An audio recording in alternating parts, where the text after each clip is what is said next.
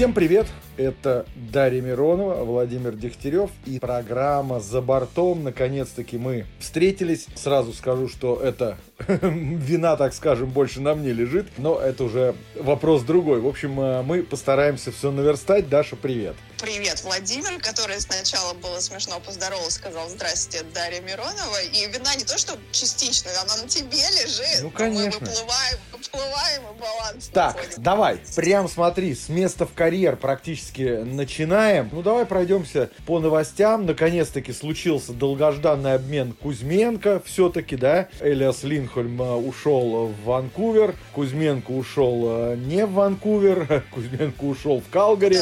Куда взяли? Да, куда взяли. Причем, вот на твой взгляд, ну, там еще и первый раунд был задействован. В общем, знаешь, такое ощущение, ну, даже не такое ощущение, наверное, Ванкувер, ну, можно так сказать, пошел ва-банк. То есть команда буквально сейчас, знаешь как, ставит все на то, чтобы попытаться выиграть Кубок Стэнли. Ну, вот потому что отдали и первый раунд драфта 2024 года, еще 2 проспектов в придачу, и еще отдали там гипотетически какой там 3-й или 4-й раунд драфта, это уж как куда Ванкувер дойдет. В общем, отдали, ну, не полцарства, конечно, но, тем не менее, отдали, в общем-то, достаточно много.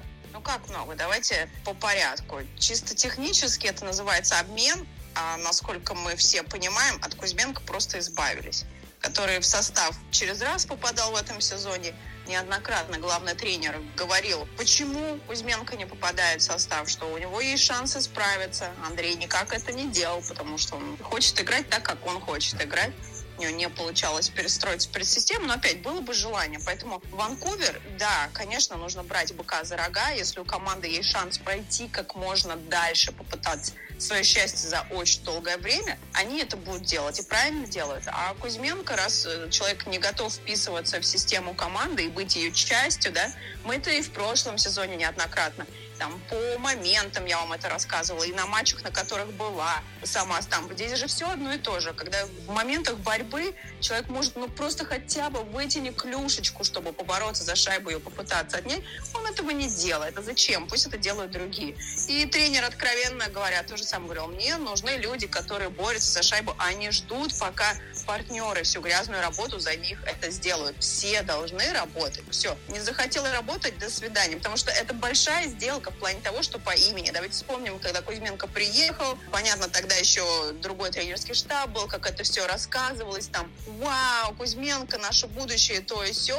Но так как это все ушло на нет в этом сезоне, он уже не уезжал в таком ярком статусе, как вот было 1,5 года назад. Ну да. Но с другой стороны, Ванкувер-то как раз, ну вот на мой взгляд, опять же, да, все это по-разному можно оценивать, но Ванкувер как раз-таки, наверное, приобрел то, что нужно было Рику Токету, да, я сейчас про Линдхольма, в плане того, что это ведь, ну, по сути, двусторонний форвард, да, центральный нападающий, который умеет и обороняться, при этом еще и достаточно хорошо может поддерживать атаку своей команды. А Токету вот такие нужны. Ну, они не только Токету, конечно, нужны. Тем не менее. Давайте, конечно, вспомним о том, что как мучилась Калгари, и, по сути, все также в этом сезоне. Да, и Линдхольма тоже их постоянно меняли, там, звенья как-то крошили, пытались хоть какое-то дать, не знаю, свежий воздух для того, чтобы все заиграли. Для того потенциала, который у него есть, наверное, понятно, он еще в этом сезоне не раскрылся, поэтому в Ванкувере ему предоставляется такая возможность. Мы с тобой тоже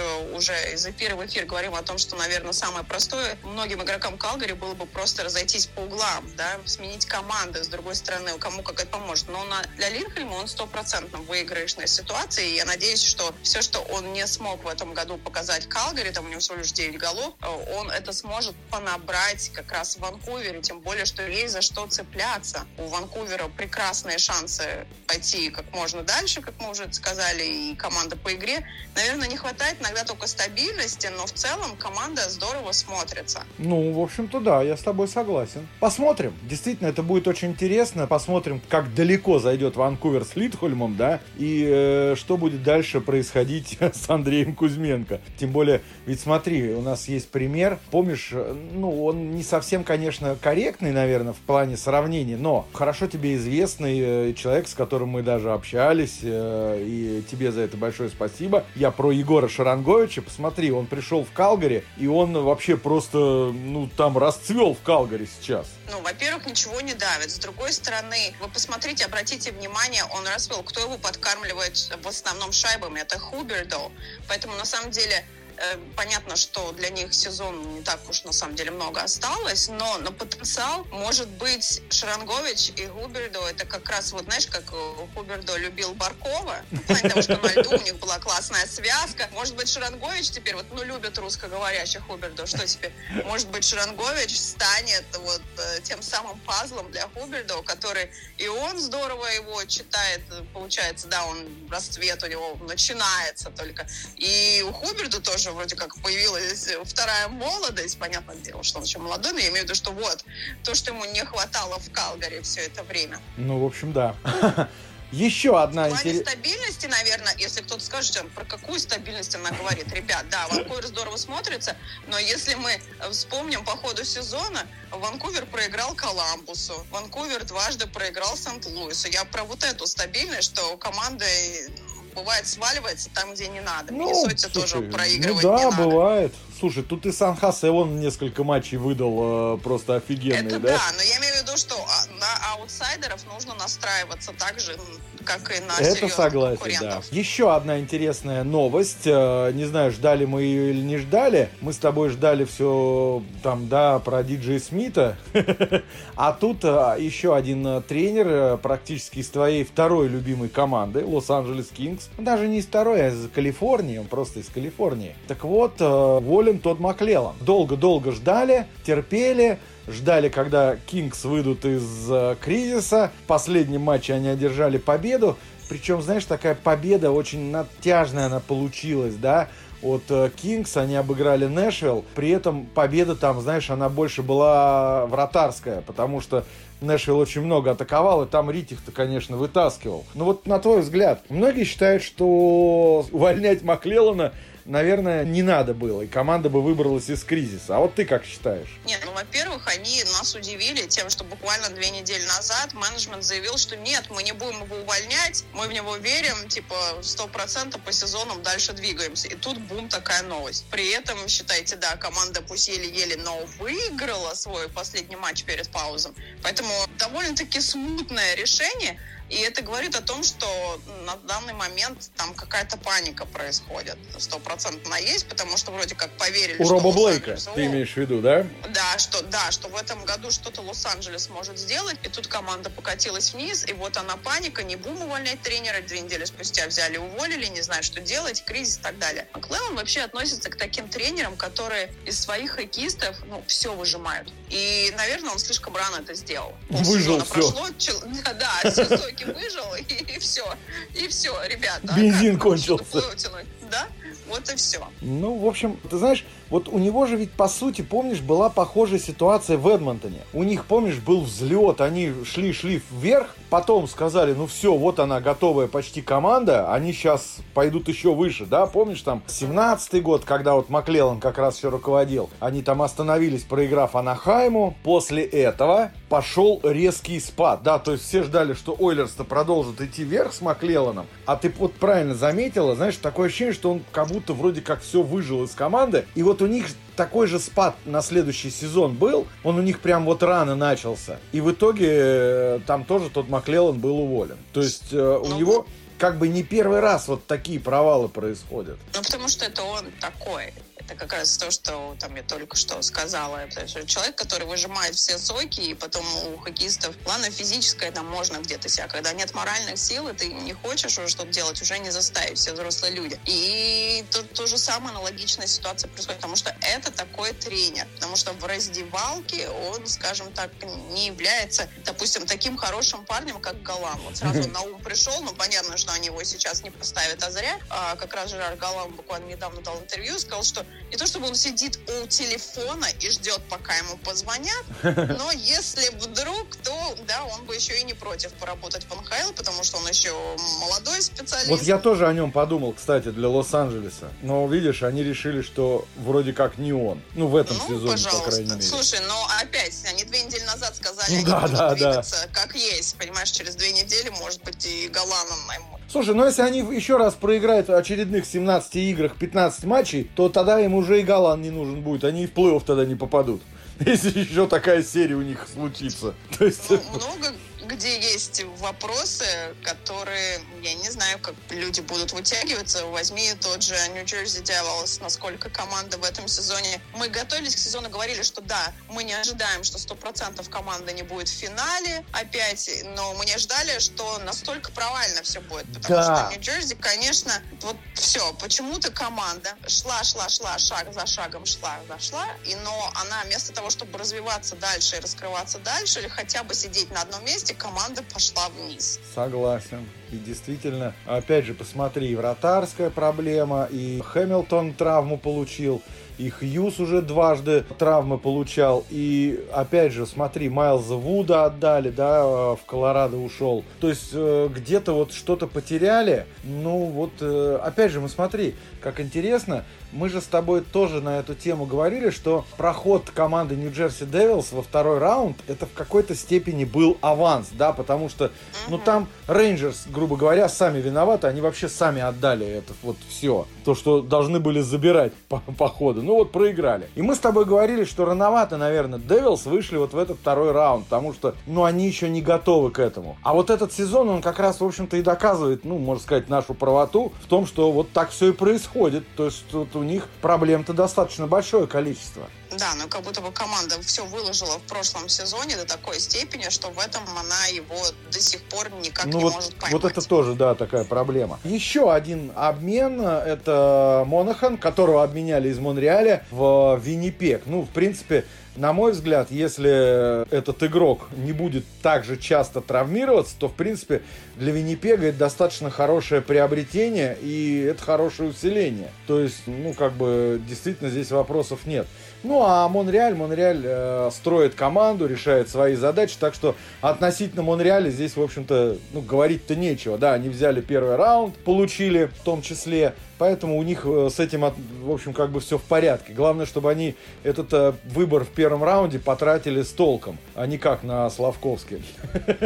Извините. Да, но вообще, на самом деле, чуть что, когда у команды что-то идет не так, сразу начинается: у нас вообще перестройка. У нас перестройка, у Коламбуса там перестройка уже лет 5 минимум. Слушай, идет. А Баффало? Так, а вот Коламбус, да. Оттава. Постоянно перестройка, и, наверное, какие-то нужно уже другие слова подбирать или называть вещи своими именами. Провал. Виннипег, да, понятно, укрепляется перед плей-офф. Здесь опять, наверное, стоит обратить внимание, что сейчас интересно, у нас, по-моему, 3 команды получается. Но если мы берем вот так 8, типа западную, да, там это Ванкувер, Виннипег и Эдмонтон получается. То есть понятно, что каждой команде нужно удерживать свои позиции и пытаться в дивизионе из себя что-то показывать такое, чтобы реально ребят вошли в плей-офф. И самое интересное, что, наверное, как никогда эти команды реально готовы к плей-офф. Не то, чтобы там они там засланные казачки случайно залетают. Нет. То есть весь сезон трудятся, и пусть они идут дальше. Виннипег тоже, там, я не знаю, я не помню, что-то кто-то мне рассказывал, какое-то там интервью недавно вышло, что хоккей вот этот вот Беллидинова, он уже устарел. Ребята, вы вообще смотрели, как Виннипег играет?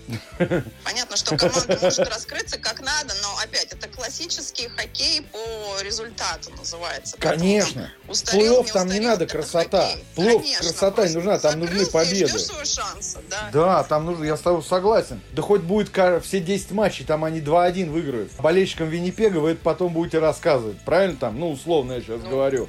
Да. Это понятно, вообще не важно.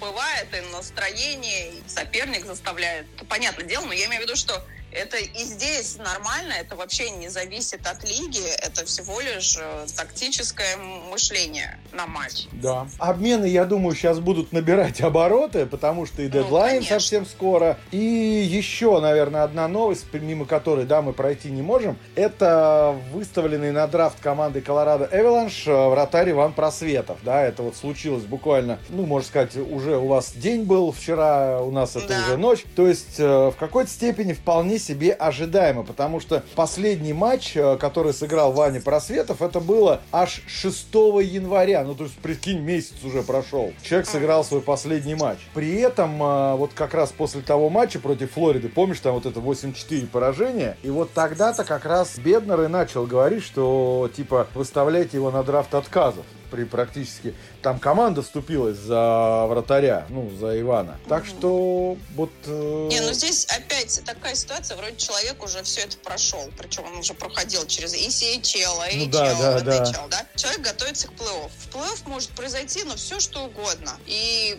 не знаю, если они готовы там оказаться в такой позиции, когда вдруг у них получится нехватка вратарей наигранных, ну, пожалуйста, это на его совести. Вот я тебе... Вот ты правильно сейчас сказала, извини, я прям вот... Давай вспомним Каролину, которая потеряла, помнишь у них? Они же всех вратарей растеряли. Ну вот по сути. 6 вратарей было заиграно. А вот и сейчас, смотри, всех. В этом году Кочетков получил, то есть в этом сезоне уже у Кочеткова травма. Ранту они выставили на драфт отказов, вынуждены были вернуть его сейчас, да. Андерсон, к сожалению, там у него возникли проблемы достаточно серьезные со здоровьем. Он сейчас пытается вернуться опять. Но насколько он быстро восстановится и сможет ли он вообще играть, да, тут вопрос-то в этом в том числе. А вроде казалось, все стабильно и хорошо в какой-то момент. Поэтому немножко удивляет тайминг.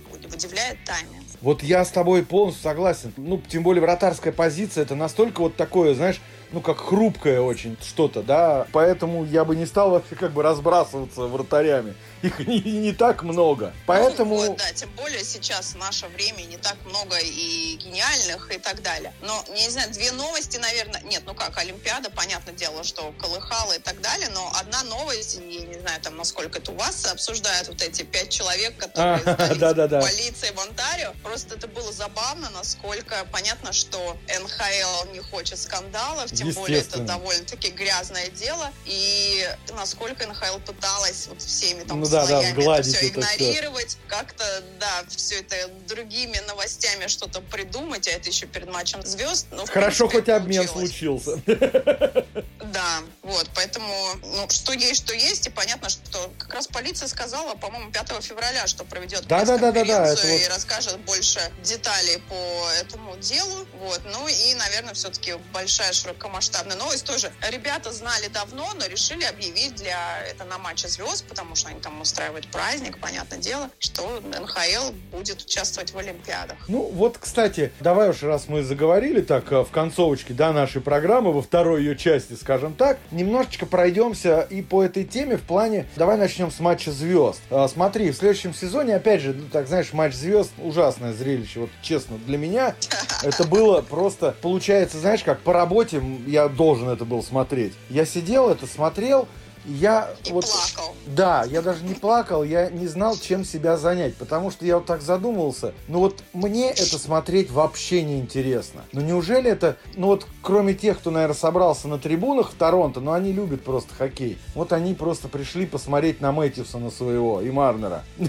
Ну так условно, конечно. Но мне кажется, Никита Кучеров как бы за всех показал истинное отношение к Матчу Звезд. То есть никто об этом вслух не говорил, но Никита Кучеров показал, что это такое. Да, типа, ребят, я, понятно, не хочу дисквалификацию. Да, я приехал. Ладно, я приеду, ну вот так вот, пожалуйста. Вот, и смотри, в следующем сезоне НХЛ, кстати, еще объявила, что сыграют вот этот международный турнир из 4 команд. Канада, Швеция, Финляндия, США. И это заменит как раз Матч Звезд. Там сыграют в один круг, все между собой. Слава богу. Да, и потом финал, собственно говоря, там состоящий из одного матча. Как ты считаешь, это хорошая замена вот Матчу Звезд, вот на твой взгляд? Ну, конечно, все подустали от него. И, в принципе, понимаешь, если вдруг просто пропустят Матч Звезд, и его не будет, никто не заметит и не будет страдать.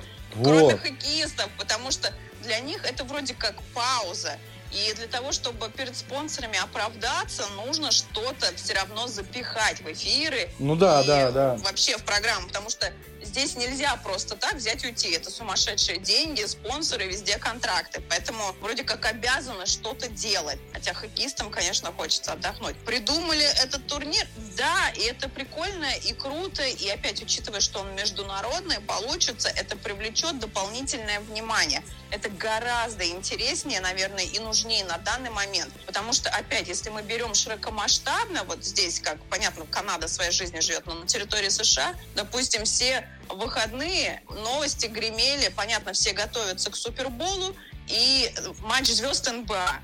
Потихонечку объявляли и формат, кто будет. И вот эти все новости, все полоски были об этом. Опять никто не говорил про НХЛ. Поэтому опять, как ни крути, если мы говорим глобально про мир спорта, опять НХЛ где-то там непонятно где, потому что Супербол и НБА все внимание на себя тащат. Все, что там про НХЛ удалось получить, опять даже хотя бы хоть какой-то неспортивный заголовок, это, естественно, Джастин Бибер был на льду, там, затмил всех хоккеистов. Вот вам и заголовок шоу-бизнеса. Поэтому, придумать что-то новенькое, понятно, для формата и для болельщиков, и для нас, кто уже устал от однотипности, это прикольно будет, конечно. Плюс, опять, я уже сказала, что НХЛ не может просто так взять паузу. Нужно отрабатывать контракты, и этот турнир поможет это сделать и хоть как-то вот размешать и наш с вами интерес. Это точно. Ну и вот, собственно, получается, смотри, матча звезд не будет 2 года, потому что в 25-м пройдет вот этот международный турнир, в феврале, а в 26-м-то феврале Олимпийские игры, соответственно, и все здорово, и, соответственно, матча звезд не будет, так что игрокам мучиться не надо будет. Ну, кстати, смотри,